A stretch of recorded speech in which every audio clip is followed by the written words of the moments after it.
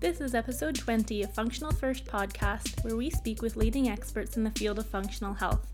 I'm Katie Yamamoto from Functional Media, and today I'm speaking with physiotherapist Adrian Lowe about pain neuroscience education.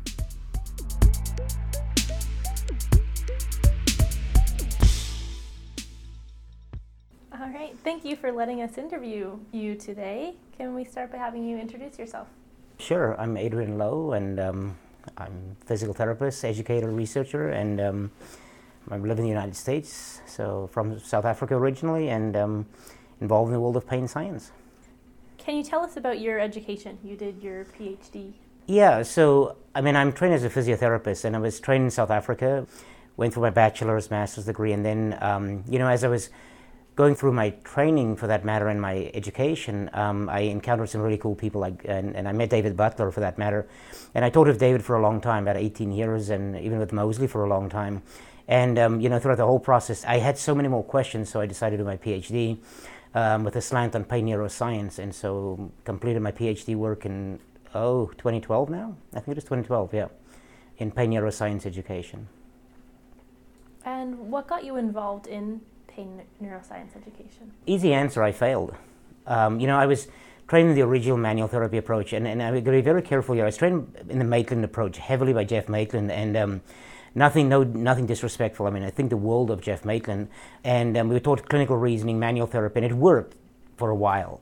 And then it didn't work anymore. The world has changed, pain has changed, and the problem is the better you get, and that's a horrible statement because I don't think it was ever good, but the better I got, the more complex patients came my way. And you can read the same stuff from Gifford and Butler or whatever. And I just got to a point where I couldn't help people anymore. The models I were following weren't working. If you really go back 5 years of clinical practice, I was completely burned out. And then I found this new paradigm of pain science. It just made so much sense of the stuff that I never understood. So it's easy, I failed, and I needed a new way. Can you define pain neuroscience education? Pain neuroscience education is easy. It's explaining to a human being their pain experience, but from a biological and physiological perspective. We have done it so long from an anatomical perspective, but this is the biology, the physiology behind it, not negating the psychology. I think that's one of the problems. People think it's just biology and physiology, but they interconnect. But it's simple. We just explain to you how pain works. I hope this makes sense, but for so long, people came to us with, say, back pain. And we spend all this time teaching them about their back, but nothing about their pain, which is what drove them there. And so, with the driving force of Louis Gifford, David Butler, Lorimer Mosley, we figured out people are interested in pain. So I'm probably long-winded here, but so people understood more about their pain, not their back, more about their pain, not their knee. And that's the essence of it, but from a biological perspective. Can you give us a 5-minute layman's explanation to describe pain? We have done quite a bit of research, and the story that keeps being highly ranked by patients and by clinicians is what we call the sensitive alarm system story. So we would say to the patient, so I'm going to use you as a patient if that's okay with you today, and I'll tell you, listen, thank you for coming to therapy. We're so excited you're here. 3 years ago, you hurt your back, right? You hurt your back, you went to see the doctor, you saw the chiropractor, the physio, etc. Our body has a living, breathing alarm system that tells us what happens to us. So when you step in a rusted nail, do you want to know about it, yes or no? Yes. Why? Because you need to know about it, yes. Right? Otherwise we get an infection. So we always ask little kids, even in school now, how do you know there's a nail in your foot? None of us have eyeballs at the bottom of our foot. So our body has a living, breathing alarm system called the nervous system. So our nervous system works like an alarm system. That's our metaphor. And the nervous system typically buzzes along at the bottom, life is good. When we step in a nail, it ramps up the system and ding, ding, ding, the alarm goes off and basically forces us to do something, right? So we pull the nail out, get a tetanus shot, we go pull a bandage around the foot, and we learn from the experience. Sharp, bad, right? We don't walk barefoot around nails. And what should happen is the minute you pull the nail out, our alarm system would beautifully calm down. Well, the same thing occurs when we hurt our back, when we hurt our knee, etc. So what we now know is if you hurt your back, the alarm system ramps up. Same thing goes off, ding, ding, ding, and says, go get some help. So we go see the physio, the chiropractor, the doctor, etc. And what should happen is when we get treatment, help, etc., the system should calm down and life goes on. We now know in about 1 in 4 people the alarm system ramps up, go get some help, but doesn't calm all the way down, and you get stuck with an extra sensitive alarm system.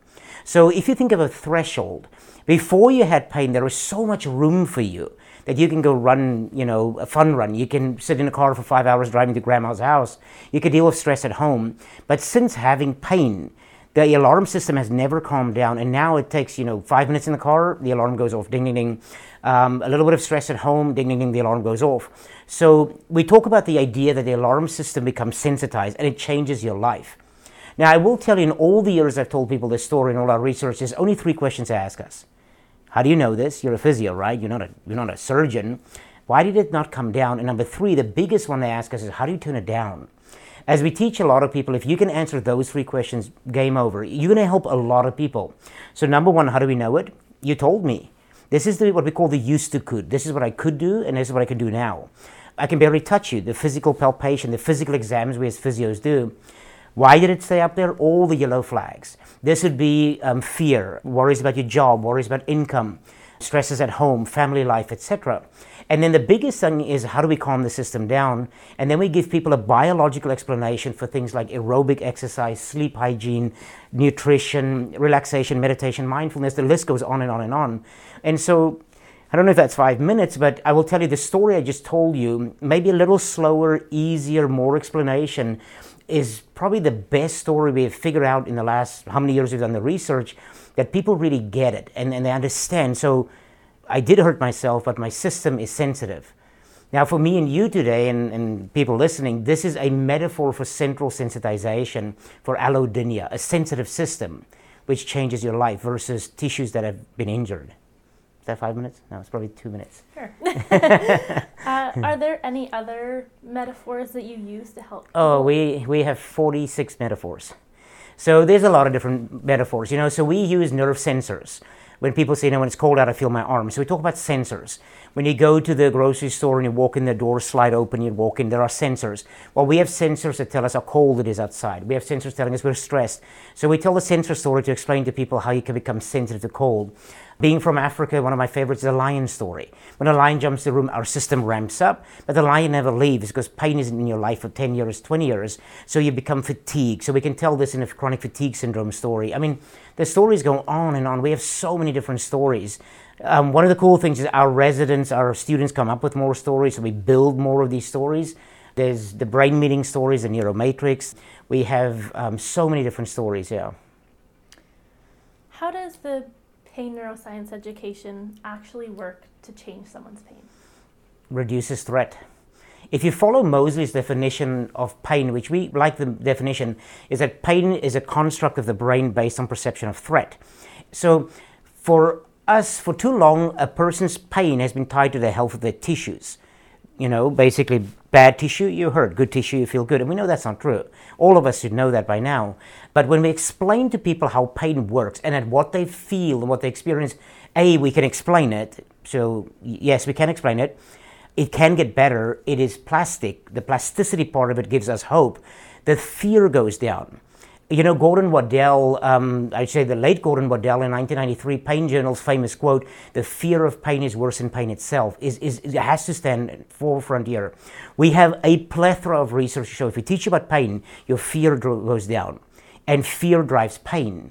Now, it's other things. It's self-efficacy. It is empowerment. It's so many other cool things. But I truly, if it had to come down to one thing, I think it reduces fear. It takes the threat value away. You mean this can get better? Absolutely. You mean my back is okay? Yeah, back is good. You won't make the Olympic squad, but you're good. Kind of that whole analogy of, we used to scare the living daylights out of patients. You had the worst back I've ever seen. So it has shifted from the mechanical to the plasticity neurobiology, and the fear goes down. I think that's one. I hope my neuroscience colleagues are not too hard on me on that. There's other ones too, but catastrophization, all those, but fear I think is a critical one that goes down. And what is the latest evidence to support this as a treatment intervention? That's a good question. There are 4 systematic reviews now on pain neuroscience education. The evidence is growing, first of all. When the first one came out, and that was, Cormac Ryan's team came out with it was only 2 studies. We came out with the second one in 2011, which there was, I think we had 7 or 8 studies, but it were lower level studies. And then Moseley did a review with Butler, and then we just published the latest one. There's now 13 randomized clinical trials. The evidence, the body of evidence is growing. And the evidence, the easy answer is if somebody comes to you in pain and you teach them about pain and they get it, As David Butler says, in the marrow of their bones, they go, I got it. Their pain goes down, their function improves, their fear goes down, all those cool things. And by the way, I think it's important also for you to understand there's a big shift now towards numbers needed to treat. Numbers needed to treat tell us how effective a treatment is. And the NNT for pain neuroscience education right now for pain is 3 to 1. So for every 3 people that walk in, 1 walks out better on a pain scale. Well, if you look at gabapentin and selective serotonin reuptake inhibitors, SSRIs, antidepressants, their NNT hovers around a 6 to 7 to 1 ratio. And they have serious side effects. So if you balance the risk-benefit, it has an enormous benefit. And what makes it even better, by the way, is if you add something else to it, the movement aspect. If you want to increase the effect size, then we take pain neuroscience education, but we add movement to it. That combination the evidence is growing exponentially as we speak right now. What are some common pitfalls when explaining pain neuroscience to patients? I think the number one is always, oh, you think it's in my head, right? So the famous quote again, David Butler is known for saying, the art of explaining pain to a patient is to tell them it's in the head without telling them it's in the head.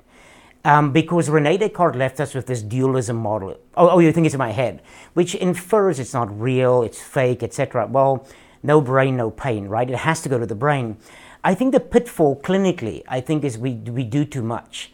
You know, when I was trained 20 years ago, we said to the patient, say, oh, I know so much about pain, listen to this, and then boom, we give you everything, right? You take this drink from a fire hose. What we've done in the last 5 or 10 years is we've given people paced education, just like exercise. There's your little piece, chew on it, think about it at home, come back. We'll give you another little piece, another little piece. And I think one of the problems we made in the early days is we blew people out of the water. You know, in 2-3 weeks, we have the American Physical Therapy Association conference again. And you know, we're going to have rooms of thousands of students sitting there, and they're going to learn from us. They're going to go, oh my gosh, this is so cool. And then they're going to sit with the patient and going to blow them out of the water. They'll never come back. They get emotionally overrun. So I think the clinical pitfall is to do a little bit, let it simmer, let it settle. Or as we often say, you know, plant the little seeds, let it be, and then them come back again, etc. Pain is very personal for every person. So how do you explain, or how do you change your explanations to suit someone's needs? Easy. Do a thorough interview, get to know the human being in front of you. We have really good research right now to show that group sessions are not as good as individual, and large auditorium full of people doesn't work. We've done it. We did a research project with hundreds of people in auditoriums. We jump on the stage, we tell them how pain works. They sit there and say, that was awesome, but didn't help them one bit. Because it's got to be personal, right? So in a real physio clinic, what we do is we interview, who are you? Tell me about your life. Then I take your circumstances and I make it personal to the stories. So we tie your story to the metaphors example, because that way, I show you, I listen to you, we build trust, all of those. So I personalize the story, the metaphor based on your clinical presentation. That's why it's critical for us to do thorough interviews, thorough physical exams before we do this. You know, a lot of people think all I do is I just sit and talk to people about pain. 90% of my patients cry after the physical exam. And when I sit with them and I ask them what's wrong, I know what it is. They say, that's the most thorough medical exam I've had in 10 years. And they trust you. One of my colleagues, Corey Zimney, who's really smart, he's one of my PhD students, have figured out this thing that we do, pain neuroscience, comes down to one word: trust. If they trust you. So how do you build trust? You listen to the person. You treat them with respect, with dignity. You make time for them. Tell me your story. You know, when they say, do you want the short version? You say, no, tell me the long version. I want to get to know you. I know it sounds, the clinicians listening are going to say, oh, this guy is nuts. It works. It works so well. Because if you don't show you care, then it's not going to work. But that's how we make it personal. Absolutely. How do you explain the difference between acute and chronic pain? We cannot. The International Association, the study of pain, actually is strongly considering changing acute, subacute, and chronic to adaptive and maladaptive. For too long have we said, well, it's tied of time, right? In some countries, if you have pain for 3 months and it turns into 3 months and a day, you suddenly have chronic pain. Other countries, it's 6 months. The problem is, for instance, skin heals very quickly. For skin, chronic will be, if you cut yourself today and it's not healed in a week, that's chronic for skin. A disc we know heals in 9 months to a year. So that's a little hard. Also, you and I need to understand today that 30% of people with pain never had an injury. So how can we tie it to time? So the IASP is talking about adaptive and maladaptive pain. So adaptive pain is a pain that serves a primary purpose. I step in a nail, lift my foot up, go to the ER, get some help. Maladaptive pain serves a secondary purpose. Now, it's very hard right now for us to classify that. I don't like the time idea because I think, again, if somebody comes and says, never had an injury, I just hurt, it makes it tricky because there's never been a tissue to tie this to. I don't have an answer for you, I'm sorry. The pain colleagues I work with, we're all struggling with this idea right now. What is acute, what is subacute, what is chronic? Time could be one factor, but could be other things too. So if someone came to you and they did have this pain, but they had no injury, what would you call that pain? Pain. Pain, absolutely. I mean, unfortunately, we'll still tie it to chronicity, right? So if somebody comes and asks him, what brings you to my clinic? Well, I hurt. How did it happen? I have no idea. Tell me about it. I woke up 3 days ago and here it is. We would probably still call that acute just because it's been 3 days.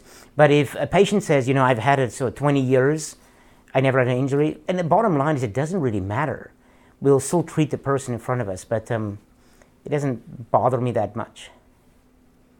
And in your explanation of pain, you discussed some psychosocial and lifestyle factors. How do they influence people's pain? Oh, absolutely. Every person's pain is different, right? And so if we want to be technical today, we now know that the pain neuromatrix tells us in every human being that we scan, and we put them in an fMRI, there are 9 common areas that always light up. We know it's the anterior cingulate, it's the premotor cortex, it's all these areas light up. But wait a minute, I just told you everybody's pain is different. On the one end, I'm saying everybody's the same, whatever. So what we now know is, if I punch you in the arm right now, there will be 9 areas that light up that deals with this nociception I just gave you.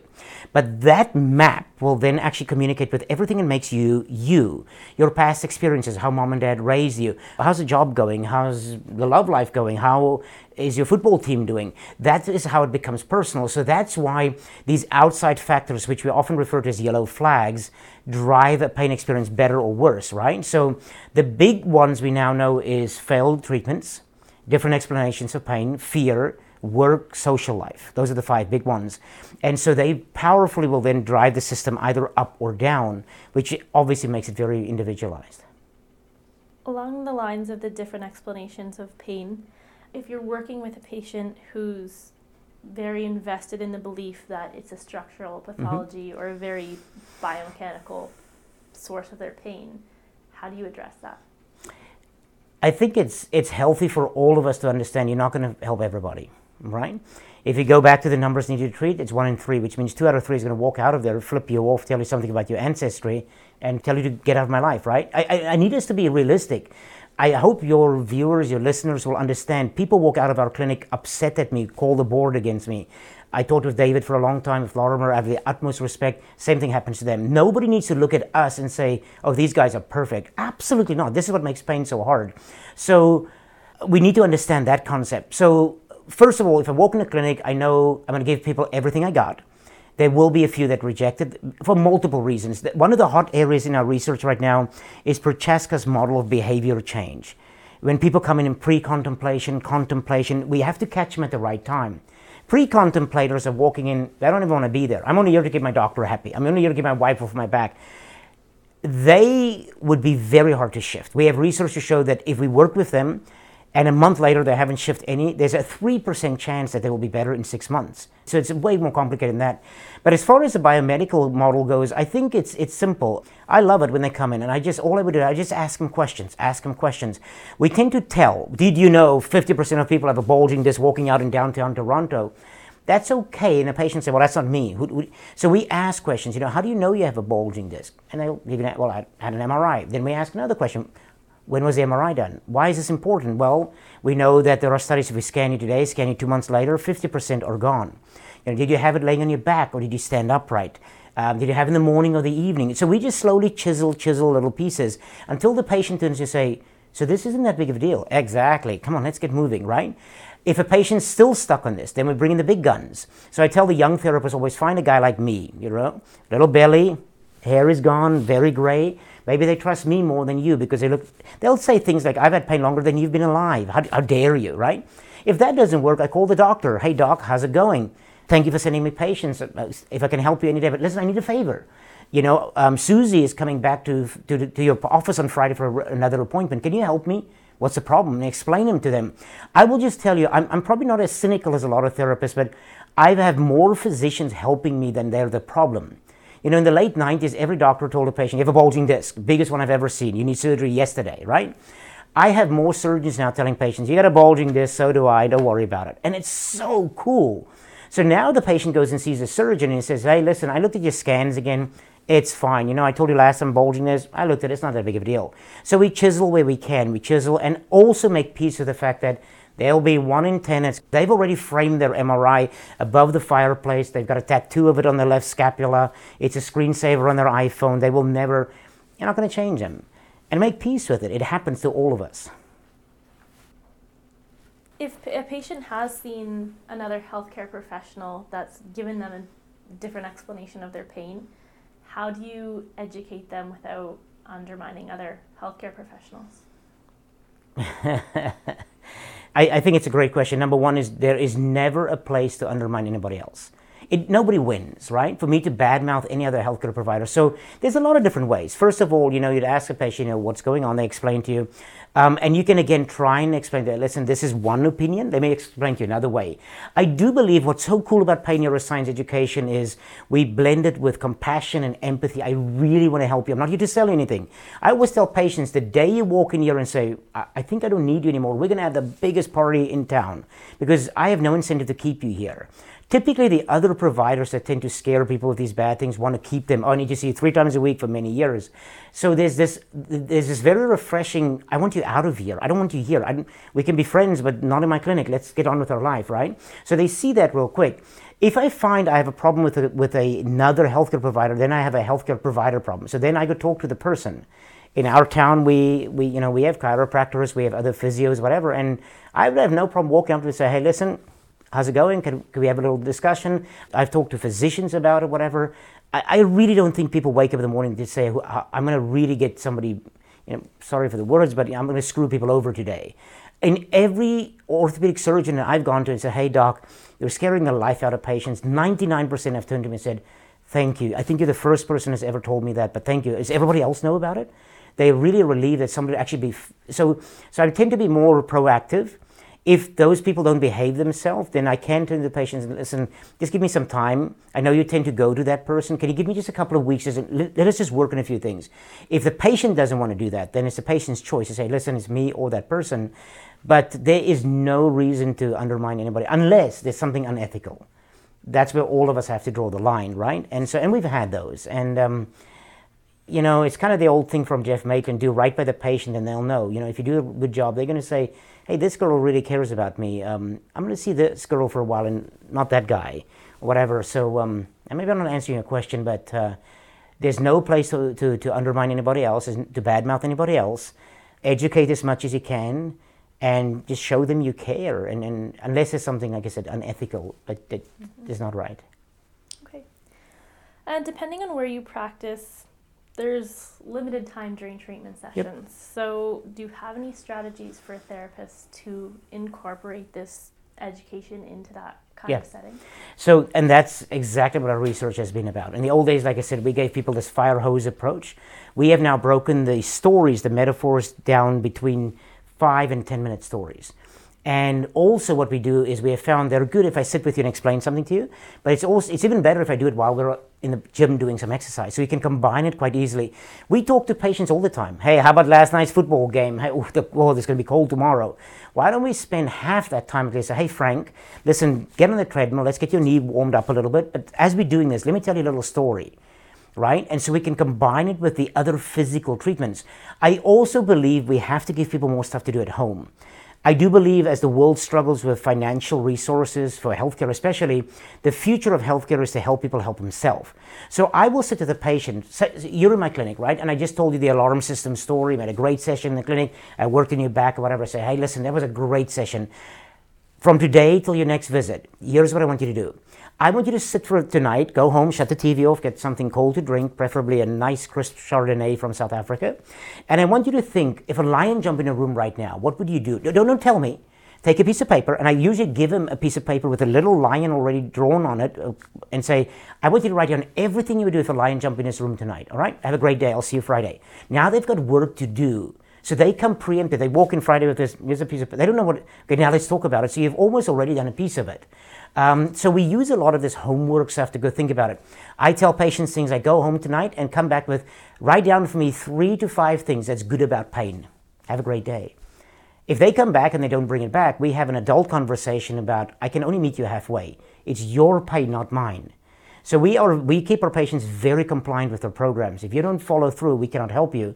But we do a lot of it at home, short stories, while we do other stuff. I worked in a private practice in Kansas City in the United States. I would see 24 patients a day in a very busy practice doing this stuff. This is what I was hired for. And it can be done. There's no doubt about it. Yep.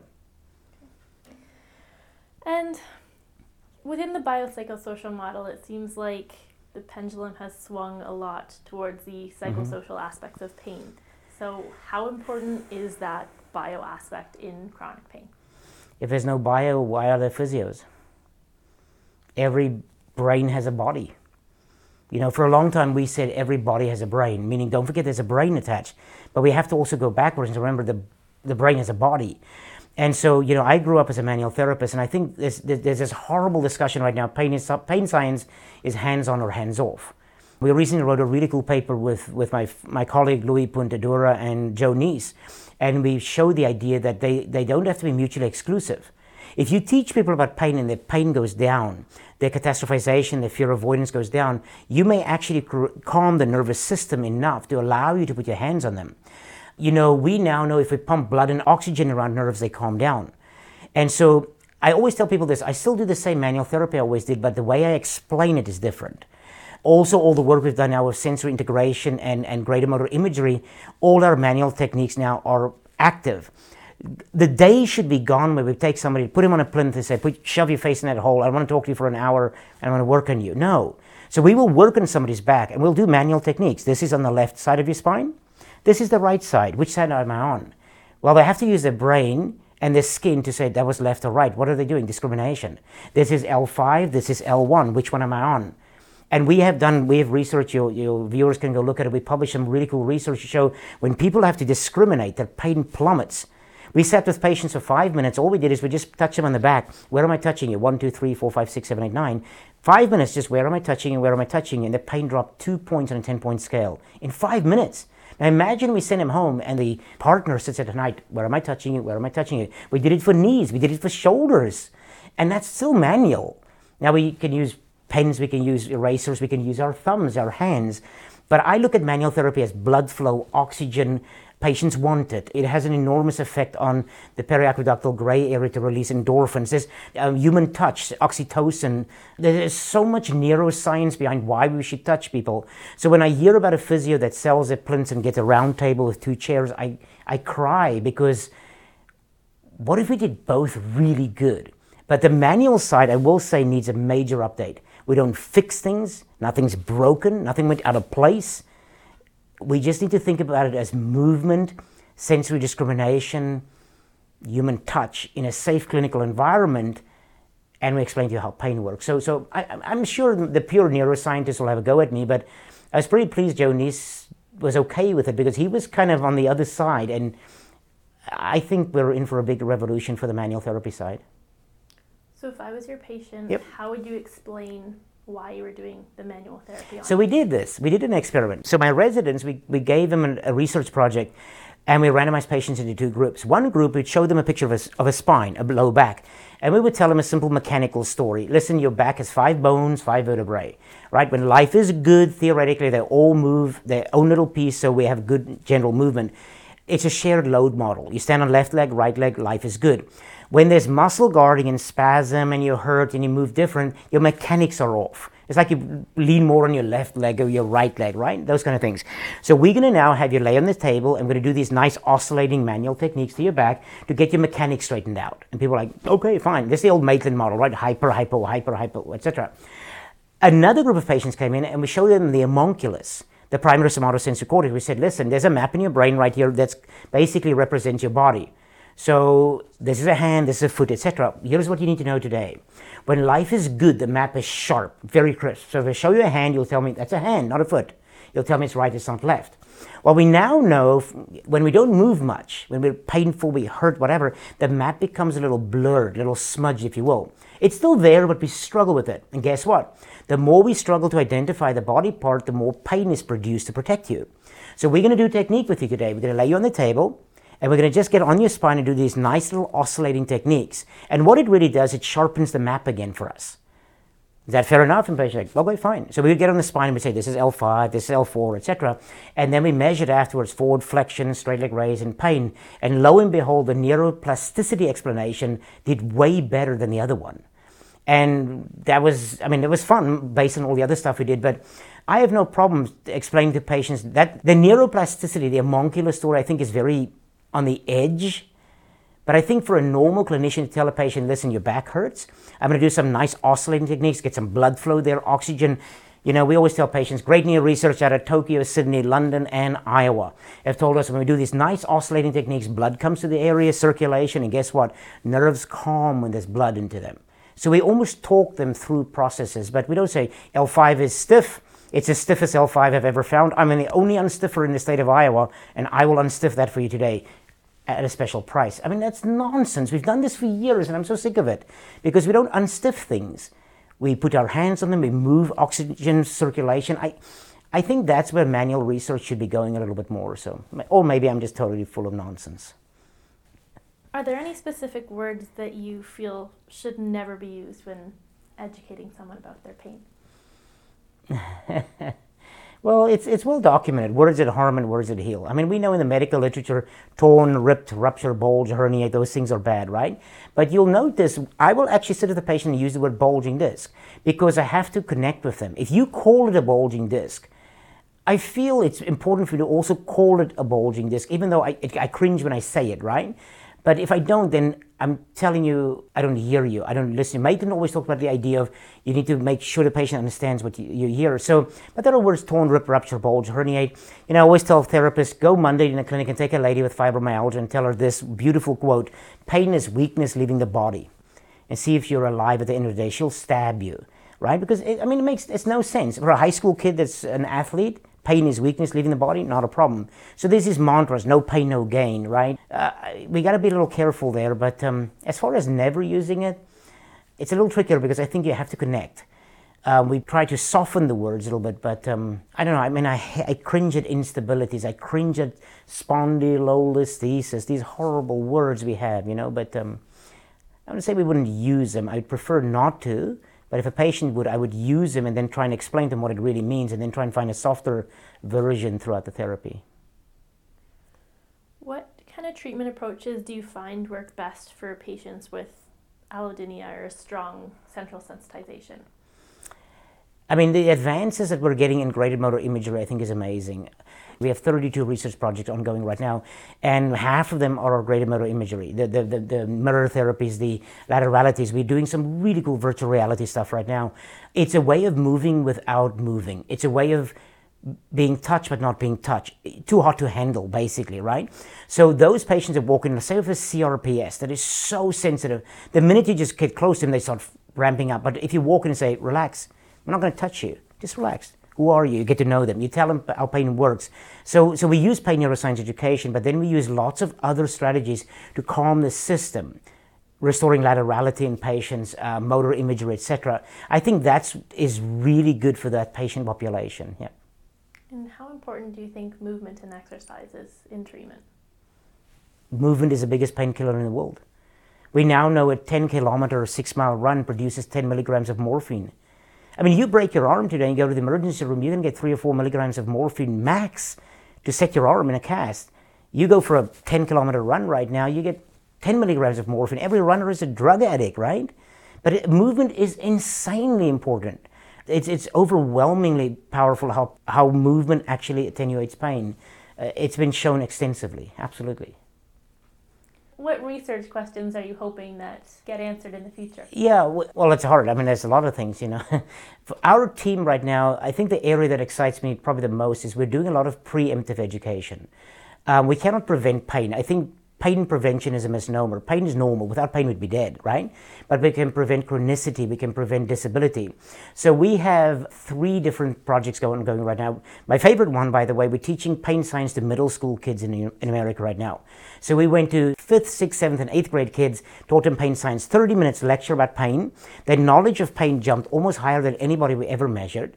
And now we are tracking them throughout their school for attending school, going to the doctor, physical education classes, sports, etc. Which I think, how cool is it when we can teach a young generation that when they heard, they go, yeah, I got it. The guy with the funny accent explained it. I'm going to be okay. And they keep running on with their friends.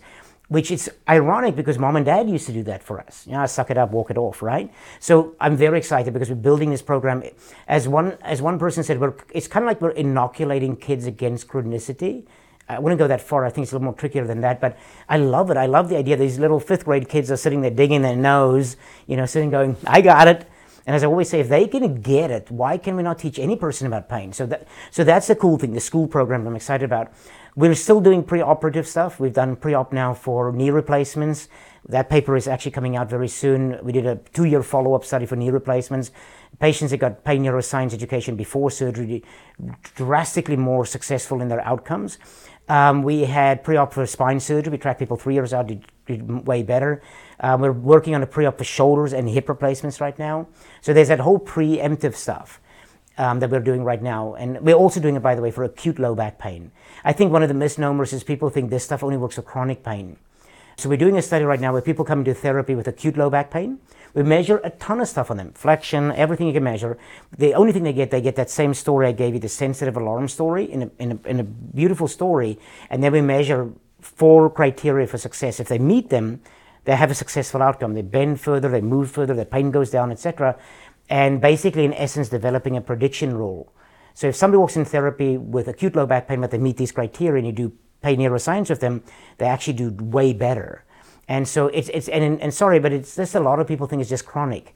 And we have great results. We're hoping next week actually we get our final patient in, and then we are going to analyze the data. But so far, almost 50 of the 80 patients we have in the trial are successful. So it says, wait a minute, for people with acute pain, we teach them about pain science, and they go, I'm much better. How cool is that? Now imagine we do that plus manual therapy, whatever else we're doing. So I like the idea of saying, let's try it in acute conditions too. Emergency rooms, those kind of things. Where can people find out more about you and your work? Sure. Our organization is International Spine and Pain Institute.